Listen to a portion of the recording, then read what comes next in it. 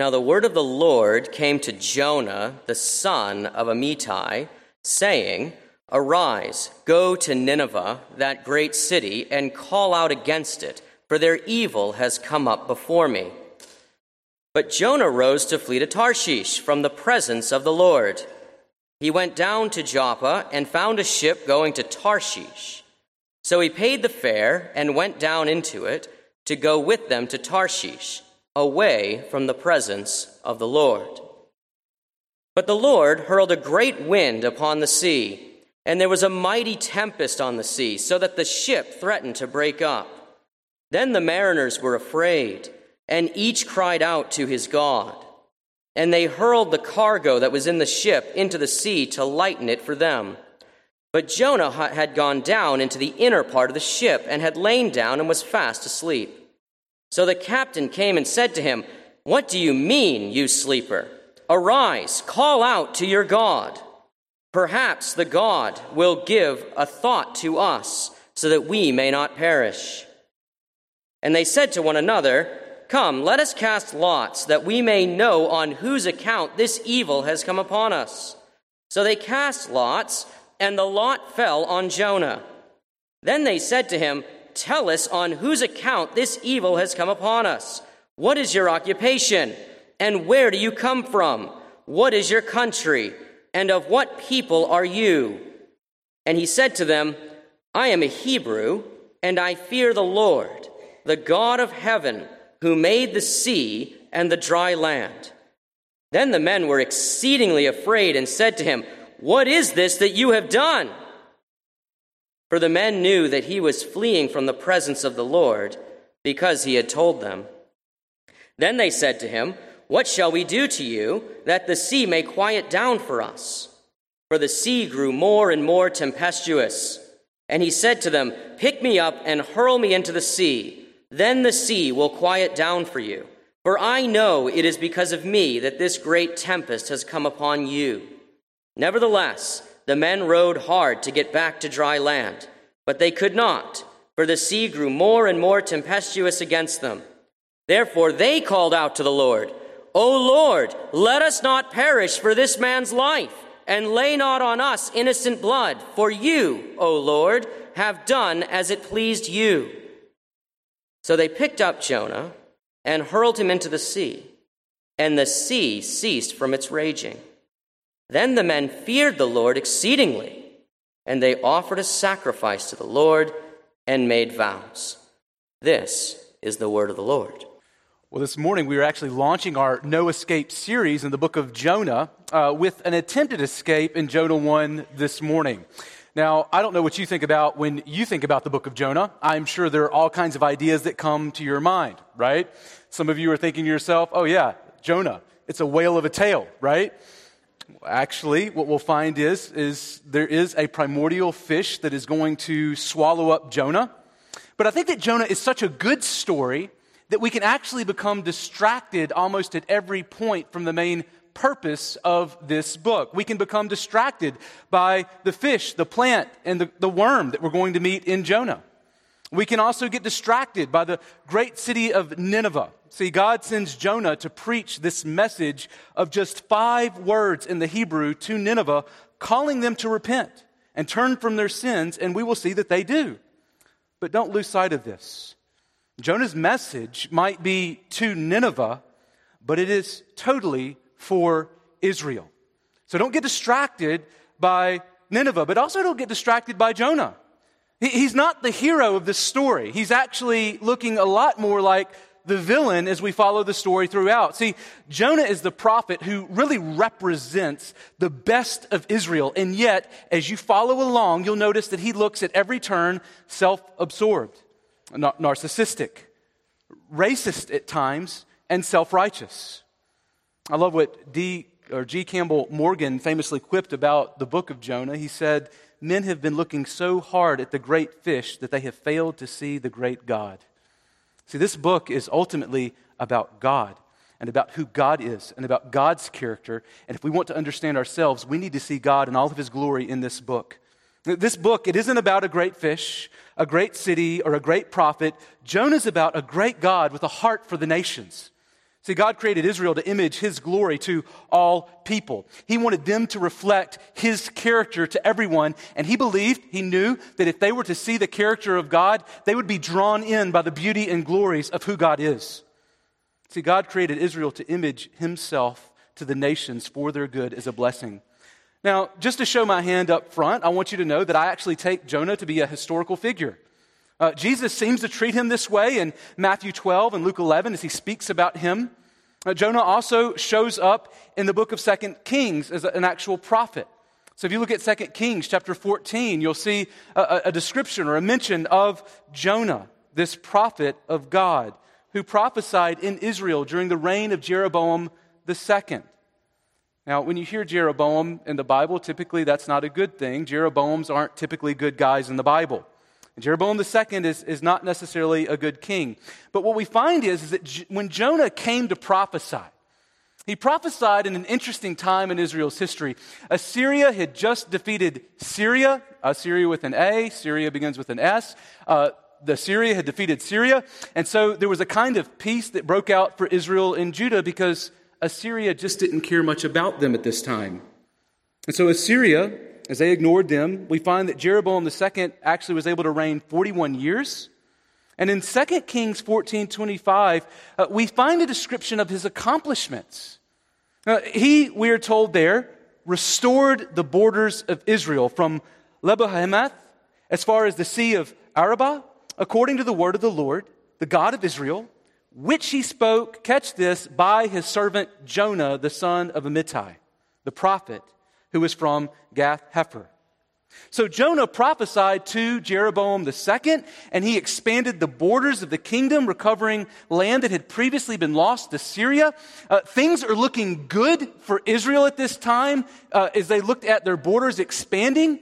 If you were trying to understand what it would have felt like, I think it felt something like Dow was up, NASDAQ was up, the unemployment rates were down, employment rates were up. It felt like things were going really well for the nation of Israel. And yet, in 2 Kings 14:24, we are told that Jeroboam's reign was also characterized by that common description that we find of Israelite kings.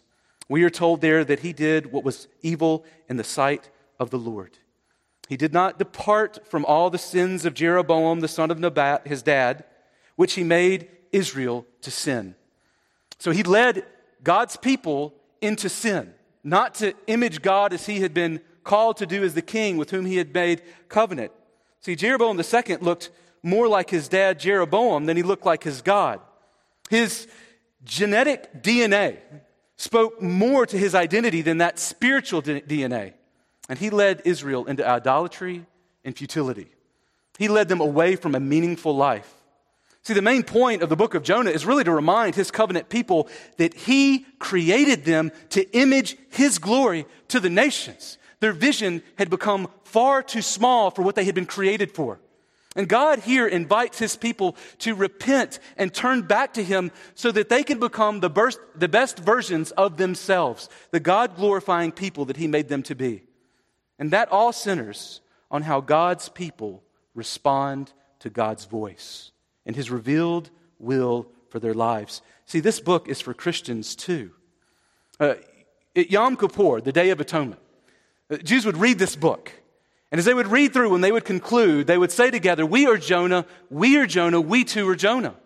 And I believe in Christ, this book has a message for us too. See, we treat God in the same way that Jonah does, and we will see that.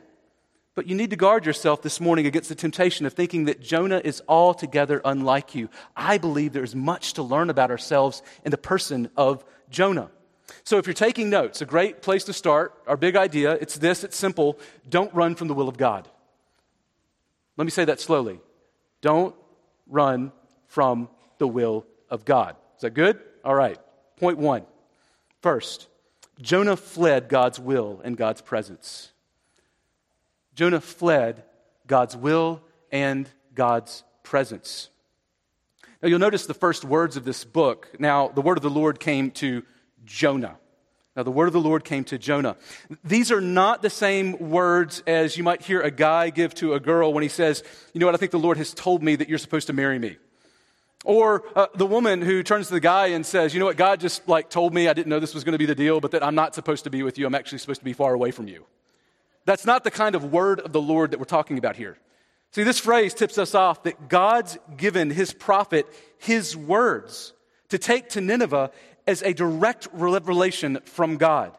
There's no mistaking that this is a word from God. He's not confused about it. He knows exactly that this is the very word of God, the oracle of God that's been given to him. And here's what God's word says. It says this in verse 1. It says, "Now the word of the Lord came to Jonah, the son of Amittai, saying, 'Arise, go to Nineveh, that great city, and call out against it, for the evil has come up before me.' But Jonah rose to flee to Tarshish from the presence of the Lord. He went down to Joppa and found a ship to Tarshish. And so he paid the fare and he went down into it to go with them to Tarshish away from the presence of the Lord." See, God sends Jonah to Nineveh. See, Nineveh was the self-professed great city. There's an irony here. God calls them a great city because they saw themselves as a great city. They were the capital of a great nation of Assyria from the time of Sennacherib, who is known as calling himself a great king. Do you see it? This is a people who really thought much of themselves. They thought they were great. And though hostilities had ceased, Assyria would later carry Israel off into exile in 722 BC, just a couple of decades after this was written. See, they were great in their own eyes until later Babylon and the Medes would conquer Assyria in 612 BC, just 100 years later. But it was the greatness of Nineveh's sin that caught God's attention. Did you notice that? It wasn't their greatness as a people that God said, I need to just take note of the greatness of this king and this great city and this great nation. He says, no, it's the sin of this people and its greatness that has compelled me to pay attention. David Stronach of the University of California in Berkeley gave a picture, a snapshot of the kind of evil that we're talking about in Assyria. He described it this way. He said, "In a stone pillar, one Assyrian ruler boasted of nobles I have flayed, and he reported 3,000 captives I burned with fire. I left not one hostage alive. I cut off the hands and the feet of some. I cut off the noses and ears and fingers of others. The eyes of numerous soldiers I put out. Maidens I burned as a holocaust." Appropriate stuff to read during Mother's Day, right? But I often hear Christians speak of looking for a direct word from the Lord. And you might want to just be careful what you ask for. Because it could be that the word that comes to you is something that is terrifying. See, Jonah received a direct word from God to preach to his terrible enemies. And Jonah's problem isn't knowing what God's will is. Jonah knows what God's will is.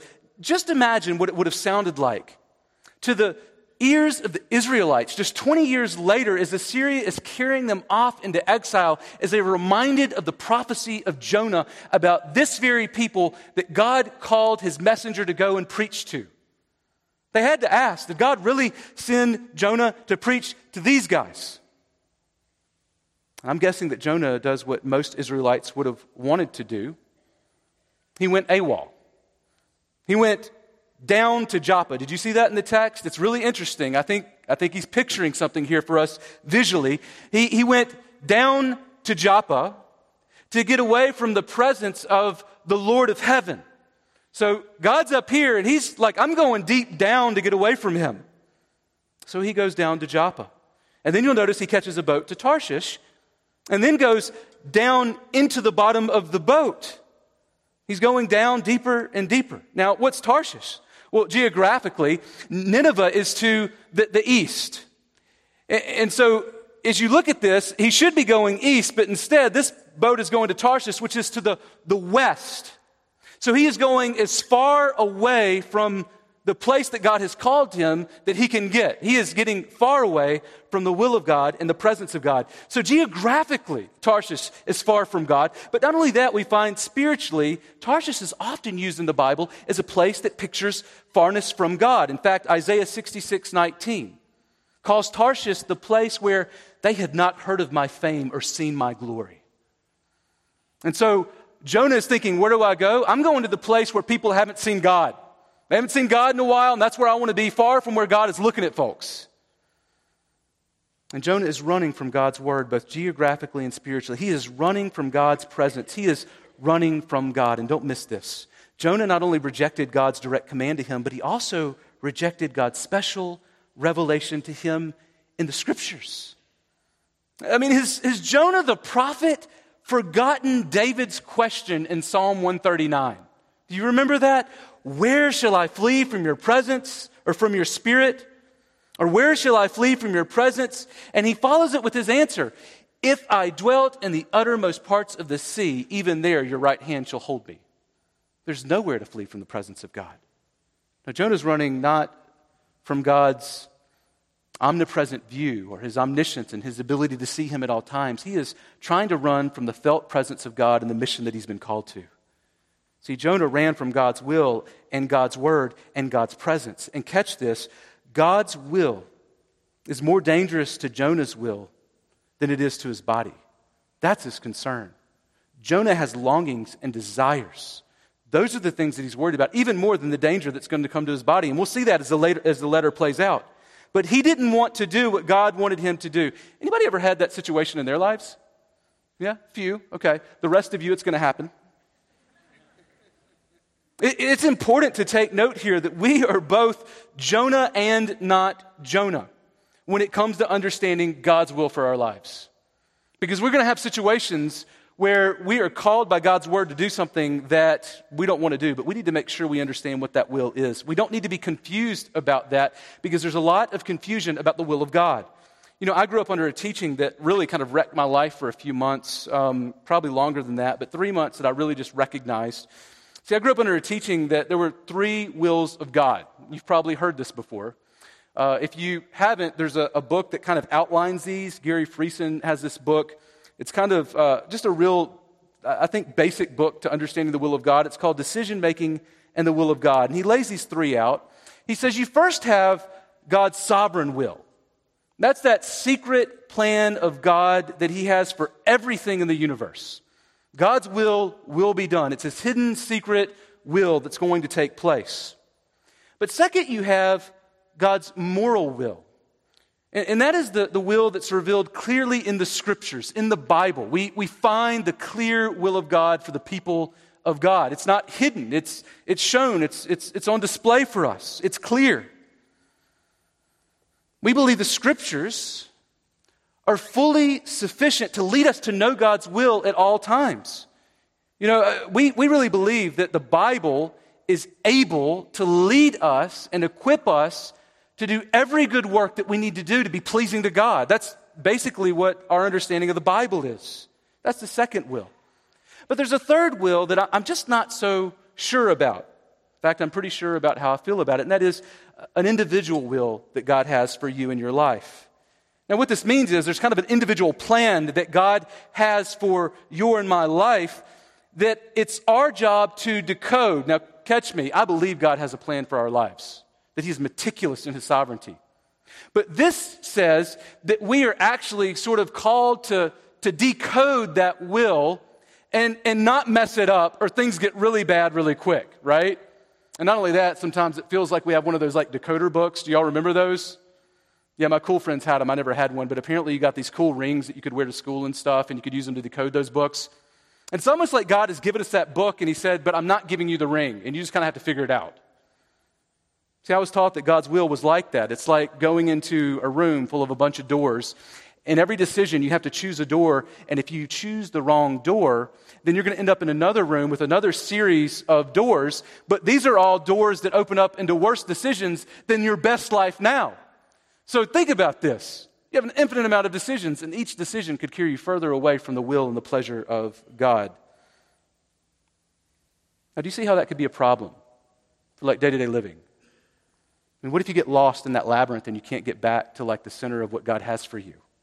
And maybe that's you this morning. You feel like, man, I have messed up and God has abandoned me, or I have abandoned God or something, but I feel so far from him.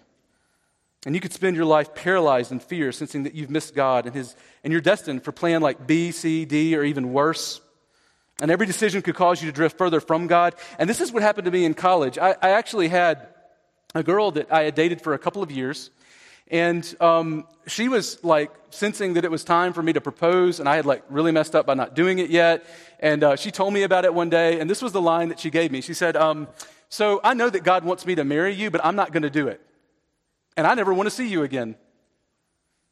Now, you can imagine how that hurt my feelings.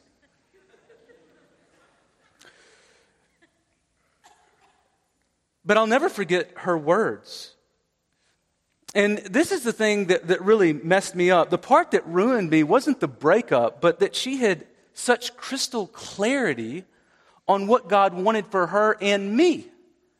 How did she know? And how did I miss it? How did I miss God? And I was depressed for months trying to figure out if I had missed God and if I would ever get back to the center of His individual will for my life. But catch this.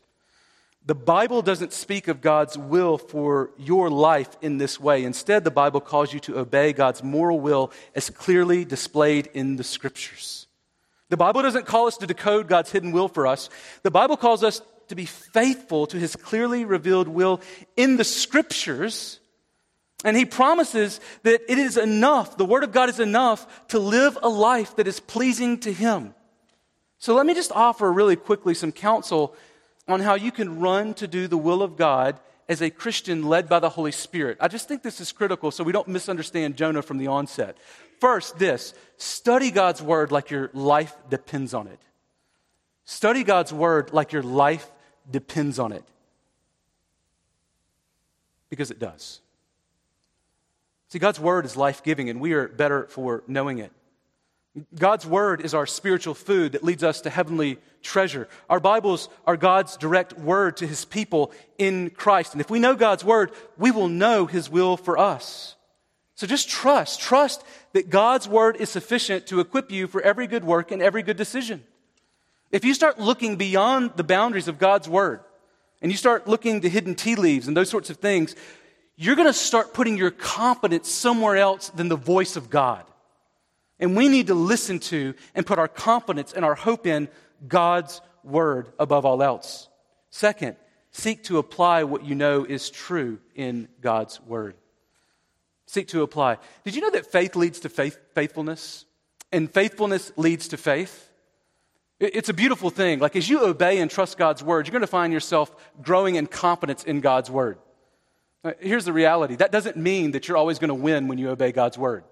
Sometimes our confidence grows through learning that like, wow, I disobeyed God's Word and I paid for it, and wow, God's true. Who knew that? Other times it's going to be that you obey God's Word and you see the fruitfulness of it. And sometimes we'll obey God's Word and it hurts, and yet we trust God that He is sovereign and good. We'll get there. But we become wiser through both victories and defeats, and God blesses faithfulness. I have seen that time and time again in the lives of God's people. They are faithful to His Word. When it seems costly and it doesn't make sense, what God's Word clearly says, they don't embezzle money when they're not supposed to. They show up to work when they promise to. They honor their employers, and go figure, people trust Him. Like that's the way that God's Word in His world works. Be faithful, and usually God blesses faithfulness. God always blesses faithfulness, but sometimes it's in ways that we don't perceive. See, it is God's will for your life that you are faithful. Third, pray constantly, asking for wisdom from above, like James 1 calls us to. See, we don't need to pray about whether or not to commit adultery, right? Are we on board here? Like, don't need to pray for that. Like, I don't know if God wants me in this marriage anymore because I kind of like her. Like, no, Word of God is super clear about that. But so many of the questions that we have that we're talking about are between two good options or maybe like two bad options. But both options are actually good in the sense of before God, they're not evil. And we're trying to discern what's best. Like, what do I do to honor God in this moment? And we need to discern what is best. And maybe God will give us an impression, but impressions aren't a trustworthy guide to the will of God. Sometimes impressions are like, I shouldn't have eaten Mexican last night. And sometimes impressions really are God giving you a sense of His pleasure, and it's great, but we need to make sure that we're always going back to the Word of God for clarity, praying to Him and asking for clarity in decisions. Fourth, seek godly counsel. I've told you about the guy that showed up in my office with his fiancée in a U-Haul in the church parking lot and asked for counsel on whether or not he should marry her or take a new job and move out of the country. It's like, maybe before the U-Haul was like loaded and packed up and the girl had the ring on her finger in the car would be a great time to have these conversations. We need to seek godly counsel up front and on the way, right? As we're moving into it. So don't miss this. You need wise Christians in your life, preferably in the context of your local church. You need brothers and sisters around you, men and women who can speak truth into your life. So let me just ask you this morning.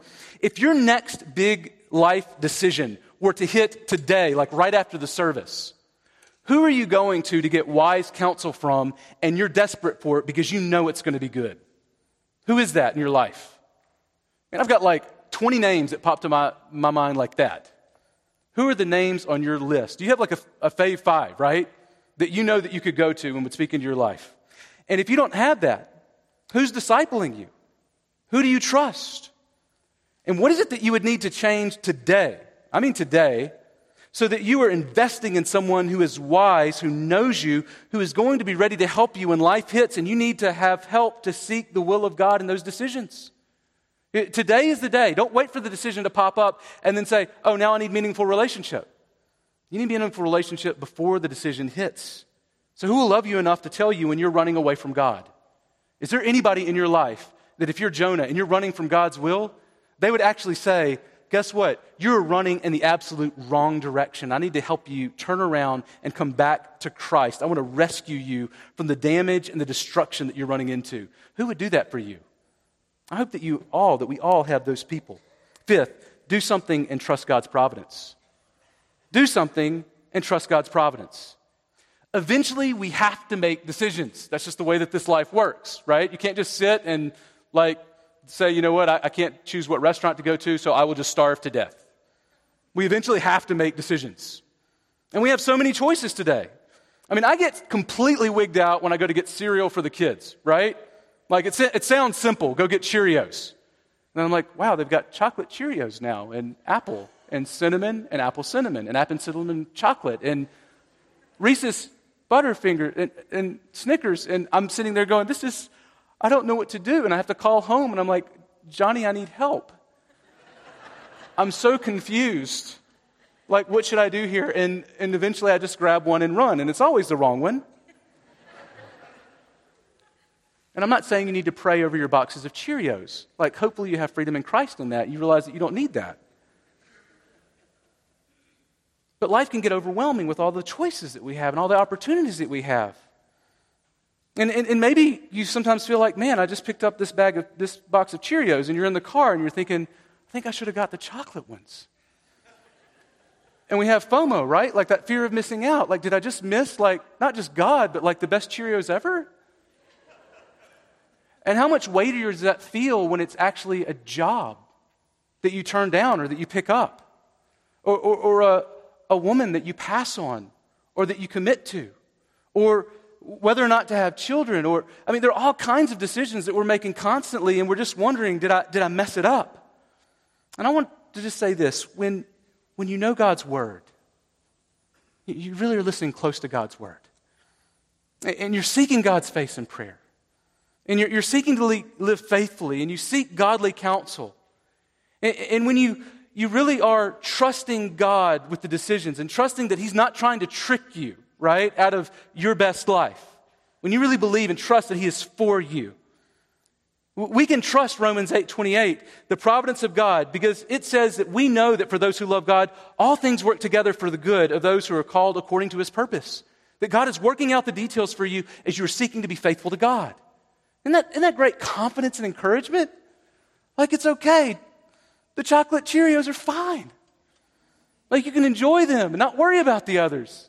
This is God. God's in this. But don't miss this. Jonah ran from God's will and ended up in an even worse place than where he imagined obedience to God would take him. He finds himself in the midst of a storm. So notice, second, that running from God's will is more dangerous than God's will. Running from God's will is more dangerous than God's will. I was recently on a plane to a pastor's retreat, and mid-flight, they said, hey, we have to pull over and take a stop in Nashville to get gas. Now, you can imagine what's going through my mind. I'm thinking, isn't that like pilot school day one? Make sure you have enough gas. This isn't a car. We didn't pull off at the Shell station, right? This is a plane with hundreds of people on it. And so it was also turbulent. And so there's literally this lady in the back aisle who's terrified. She's crying out, "I don't want to die." Over and over again, "I don't want to die." And none of us really were worried about it. We felt bad for her. But, if at that moment the pilot would have gotten on the intercom and started crying out, "I don't want to die, I don't want to die," that would have been a different scenario, right? Well, that's kind of what we find here in verses 3 to 10. We find that in the midst of this boat ride, a storm is hurled upon them by God. And it is the men that are the bravest at sea, that have the most experience, that are actually terrified. So take note here. Professional mariners are afraid of a mighty tempest while Jonah sleeps like a baby in verse 4. Notice first that Jonah sleeps as the mariners freak. Verse 4 to 6 says this, But the Lord hurled a great wind upon the sea, and there was a mighty tempest on the sea, so that the ship was threatened to break up. And then the mariners were afraid, and each cried to his God, and they were afraid. And each cried out to his God, and they hurled the cargo that was in the ship out into the sea to lighten it up for them. But Jonah had gone into the inner part of the ship and had laid down and was fast asleep. So the captain came and said to him, "What do you mean, you sleeper? Arise, call out to your God, and perhaps the God will give us a thought to us that we might not perish." So take note, these professional sailors, terrified of the sea. They know nothing of the promises of God's covenants with Israel and with David. They know nothing of these. They are yet desperate for answers for what's going on here, in a way that Jonah appears not to be desperate at all. Now, in the Near East, it's important just to take note of what water symbolizes. It's meaningful in the Bible and in an ancient Near Eastern context. Water represented chaos. It represented evil and separation from God, as opposed to land, which represented order and good things. So God is this personal creator who brings order out of the chaos in Genesis 1. Do you remember that? That's where the chaos is there when it begins, and yet God brings order out of it. You'll find that not only that, throughout the Bible, God demonstrates his authority over the sea and the waters. So in Job 9:8, God describes how unique he is, and that he alone stretches out the heavens, and it says that he tramples on the waves of the sea. I love this image. Chaos is evil and separation from God, and God's like, "This is what I do on your water," right? Like, not intimidated by the chaos. He is sovereign over it. You'll remember Moses raised his shepherd's staff to separate the Red Sea so that Israel could run on dry land from slavery in Egypt to freedom in the wilderness to the promised land. And here too, God is sovereign over this chaotic sea. But notice how desperate these sailors are. They turn to works and religion to save them. Did you see that in the text? Like, what is it that they think is going to save them as they feel attacked by a God? They're like, works and religion. I mean, things don't change much, do they? You'll notice they begin by trying to save themselves through works or human efforts by hurling cargo over the side of the ship, right? They're trying to work themselves into salvation. Like, hey, if we can just get this boat light enough, we can make it through. But what happens as they do that? As they're desperately seeking to be saved from God, as they're working hard to save them, you'll notice that they can't hurl cargo off the boat faster than God can hurl wind and water upon them. They can't keep up with God. And then they turn to religion, praying to their various gods, right? To no avail. Like, everybody pray to your God. We've all got different gods. Just like, let's send a line up, see if anything works. And you almost feel sorry for these sailors who are desperate for answers but don't know where to go with it. And where's Jonah, the prophet? This mouthpiece of God. Where is he when people are desperate for salvation? He's catching Z's in the hull of the ship.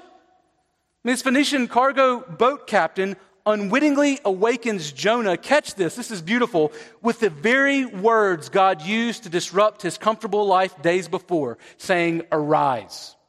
Arise. It must have been like a nightmare. Like, he hears that sound of God's voice again, yet this time through this Phoenician boat captain. We find another thing here. Notice what happens next in verse 7. Pagans fear God more than Israel's prophet. And this is, I think, an indictment on this prophet in Israel. It says this, verse 7.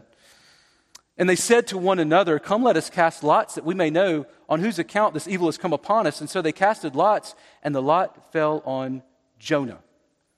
And then they said to him, "Tell us on whose account this evil has come upon us. What is your occupation? And where do you come from? What is your country, and of what people are you?"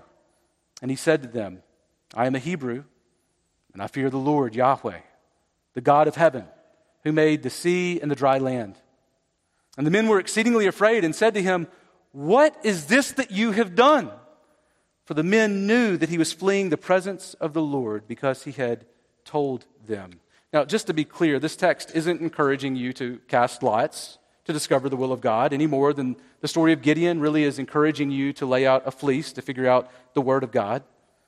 Both of these stories that's not what they're saying, like, here's how you figure things out, like, I wonder if I should take this job today. I'll just flip a quarter. Like, that's not what it's saying. Or casting lots, which were kind of like dice. But take note that God's providence here displays itself in the lots being cast as revealing that Jonah's God is responsible for the storm.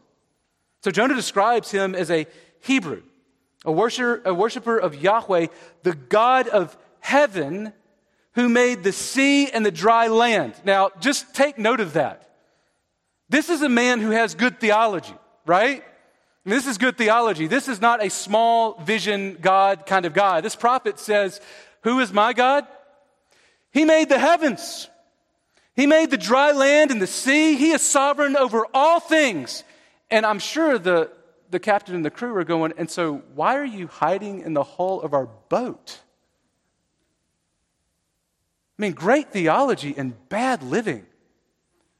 I mean, what a great reminder for all of us that, man, you can have really good theology and just be really bad at living it out.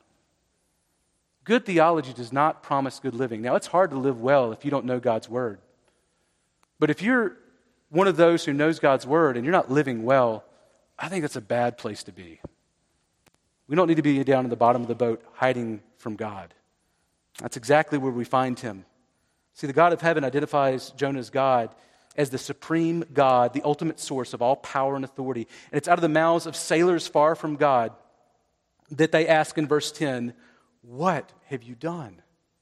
See, these guys know nothing of God's special covenant relationship with Jonah, and yet still they see how insane Jonah is more clearly than Jonah sees. But don't miss this. The significance of the language here is fascinating. Did you take note that it begins with God hurling a great wind upon them? And then the sailors are hurling cargo over the side? And then Jonah tells the sailors to hurl him into the sea to save their own lives. Now, the image of a world drowning in chaos as God's prophet sleeps is powerful, isn't it? Isn't it convicting? Now, it's not an exact application here, but you have to ask if there are people God has providentially brought into our lives who are drowning as we comfortably sleep in our comfortable lives because we don't want to be inconvenienced. And maybe even today on Mother's Day, you have people that will be around your table that do not know Christ. Maybe some friends that are here today that need to hear about Jesus and their need for salvation. And you don't want to mess up Mother's Day, but they need to hear about Christ. This captain waking Jonah up and the sailors scrambling for their lives, looking for answers, reminds me of a quote by a famous magician. Everybody's like, I love magicians. His name's Penn Jillette of Penn and Teller. He's actually an atheist. And he famously said this. He said, if you believe, now this is the mouth of an atheist, if you believe that there's a heaven and a hell, and people could be going to hell and not getting eternal life, and you think that it's not really worth telling them this because it would make it like socially awkward. An atheist who think people shouldn't proselytize and who say, just leave me alone and keep your religion to yourself. How much do you have to hate someone not to proselytize, not to tell them about Jesus? That's out of the mouth of an atheist. Asking, how much do you have to hate me not to tell me about Jesus if you really believe Jesus is who you say he is? Are you sleeping this morning while your neighbors or children or coworkers or spouses or friends are drowning spiritually and looking for answers? See, Penn Jillette is an atheist, and he says that that's hateful. I hope Trinity Bible Church is a people, that we are a people more and more who lovingly tell others of their need of Christ, rescuing people from vain attempts to find life in works and religion. The only one that can save them from the storm and the chaos and the wrath of God that is coming is Jesus. Now, when works and religion don't work, notice the sailors throw Jonah in verses 13 to 16. And here we find, finally, that God willed for us to have one greater than Jonah. God willed for us to have one greater than Jonah. I am so glad we were not left with just Jonah, the prophet that likes to sleep in the boat while everybody's dying. Now, here's what he says in verses 13 to 16. He says this. He says, "Nevertheless, the men rowed hard to get back to dry land. But they could not, for the sea grew more and more tempestuous against them. And therefore they called out to the Lord, 'O Lord, let us not perish for this man's life.' And catch this, 'and lay not on us innocent blood, for you, O Lord, have done as it pleased you.' So they picked up Jonah and hurled him into the sea, and the sea ceased from its raging. Then the men feared the Lord exceedingly. And they offered a sacrifice to the Lord and made vows." But just take note that the pagan sailors call out to Jonah's God, begging him not to lay the guilt of innocent blood on them. Now, I don't know about you, but I'm reading this story and I'm going, does Jonah look like innocent? I mean, he seems to be kind of the reason and cause for everything that's going on. But I think the image here is that he hasn't done anything to sin against them, and so he's innocent before them. And so for them to kill this man would actually bring blood guilt of a God upon them.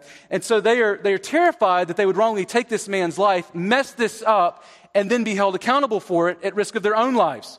And by the way, if this is a God who has control of the storms and the sea and the waves, not exactly the God that I want to mess with and get this wrong. But just think about this. They've made every human effort to escape God's judgment, but they come to an end of themselves and their hopes and saving themselves, and that's when they obey the word of the prophet and make a sacrifice of Jonah, who is described here as an innocent sacrifice to save their lives. The one is sacrificed for the many. They pick him up and they throw him overboard into the chaotic waters, which immediately become smooth as glass. See, this demonstrates that this sacrifice was pleasing to God. The storm stops. Just as Jonah said it would, the chaos stops, the storm stops. But verse 16 is fascinating. Think about this. The men were fearful of the storm in verse 5. They were afraid. That's a reasonable amount of fear. But verse 16 says that when God stopped the storm, the men feared the Lord exceedingly. It's even more interesting if you look at it in the Greek version of the Old Testament. See, Jonah adds a verb for fear with the noun for fear to an adjective for greatly, like mega. That's the word, magan. And so he's essentially saying they weren't just afraid, they were double afraid, a lot, like mega a lot. I would say they were mega scared squared. They were terrified. This is a lot of fear. This is an otherworldly kind of amount of fear. Now, what is more fearsome than riding a boat into a hurricane? Well, it's being confronted with the Holy One of Israel. See, Mark records his account of a story of another man in the Gospel of Mark who slept in a boat in the middle of a great storm as his own disciples feared for their lives, and his name is Jesus.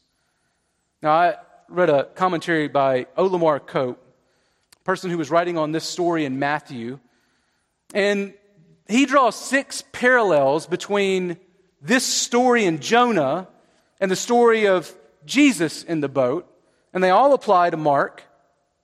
In Mark 4:35 to 41, she says, in both stories, they have a departure by boat, a violent storm at sea, a sleeping main character, a badly frightened sailors, a miraculous stilling related to the main character, and a marveling response by the sailors.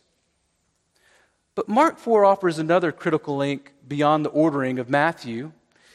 While the disciples are terrified of the storm, you'll notice that when Jesus calms the storm in Mark 4:41, it says this, and they, this time the disciples, not these pagans, right, but the disciples of Jesus who have walked with him, were filled with great fear and said to one another, "Who then is this, that even the wind and the sea obey him?" Now, you remember that the sailors responded by being mega scared when God calmed the sea once Jonah was thrown in, the one for the many. That exact phrase is used in Mark 4:41 in the Greek to describe the disciples as being filled with great fear, mega scared. Both stories climax both of them with greater fear at the calming of the waters than the storm that almost took their lives. Now that's irony. I just fixed the problem and you're scareder now. Why? Well, I recently looked at all of the uses of this phrase, which is just used 13 times over 6 centuries between the 4th century BC and 2nd century AD.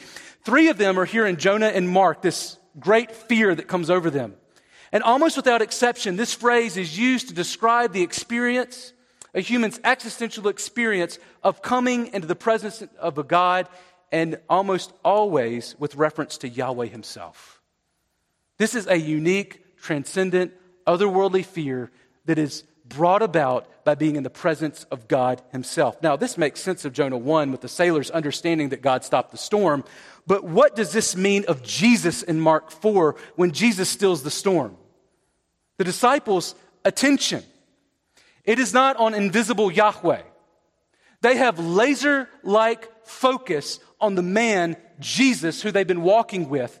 They should know of all people who he is. And in this moment, they say, "Who then is this that even the wind and the sea obey him?" The point is that Jesus is the one greater than Jonah. He is very God. They understand in that moment that this is a person who is very God before us, not fully, but partly. What other man could do what this man has done in calming the storm himself? He is the only one who can calm the storm. He is the only one who can bring peace with God. And he might have been asleep in the boat during the raging storm as the disciples could not sleep. But in Mark 14, it was Jesus that was greatly distressed. Just 10 chapters later in Mark 14, it was Jesus that was greatly distressed and troubled as he approached the cross at Gethsemane. You remember that? Then it wasn't Jesus that was having sleep trouble. It was the disciples. As he approaches the cross, the disciples slept and could not stay awake, even as Jesus tried to keep them up. "Hey, could you just stay up one more hour? Like, what's wrong? Why can't you stay awake? I'm awake now. Why are you asleep?" And when confronted with the cup of God's wrath, Jesus said, "Nevertheless, what? Not my will, but your will be done." Even when it comes to taking on the full wrath of God for you and me, he is the one greater than Jonah who doesn't hide in the boat, but who takes it willingly for the glory of God. He is the one who came to fully do the will of God in every way. And Jesus went alone to the cross, the one for the many, so that we might have peace with God. See, we deserve the wrath of God. We were running in our hellbound race, but it was God who came like the hound of heaven to save rebels like you and me. Isn't that good news? So don't miss this. We need more than a prophet or to know God's secret hidden will to please God. We need Jesus to do what Jesus did. What we need most is God's revealed will that climaxes and culminates in the person of Jesus Christ. We need the God who has willed to save sinners at the cost of his very own son, Jesus. Jesus' sacrifice on our behalf to bring us safely to God tells us that we can trust God not just with our lives ultimately, but every single day between now and then.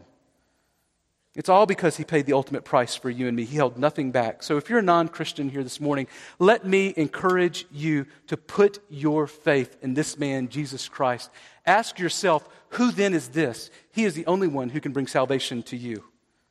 See, he is the one who came to die for your sins, to bring you peace with God, and who was raised on the third day to declare victory to all those who will believe in Jesus, that he died for you to satisfy your guilt before God. and so that his just wrath would be satisfied in him, that you might become a child of God instead of an enemy of God. This is the goodness of Jesus Christ. And only Jesus has the authority to save you. Only Jesus laid down his life to bear the wrath of God for you. There's none like him. Trust him. Trust him today. And don't leave without talking to me or another Christian about what it would take for you to become part of the people of God. In a moment, we're going to be singing All I Have Is Christ. And there's a line that we're going to be singing together that reminds me of our sermon today. It's this: but as I ran my hellbound race, indifferent to the cost of that ticket to get on the boat, you looked upon my helpless state and you led me to the cross. And I beheld God's love displayed. You suffered in my place. You bore the wrath reserved for me.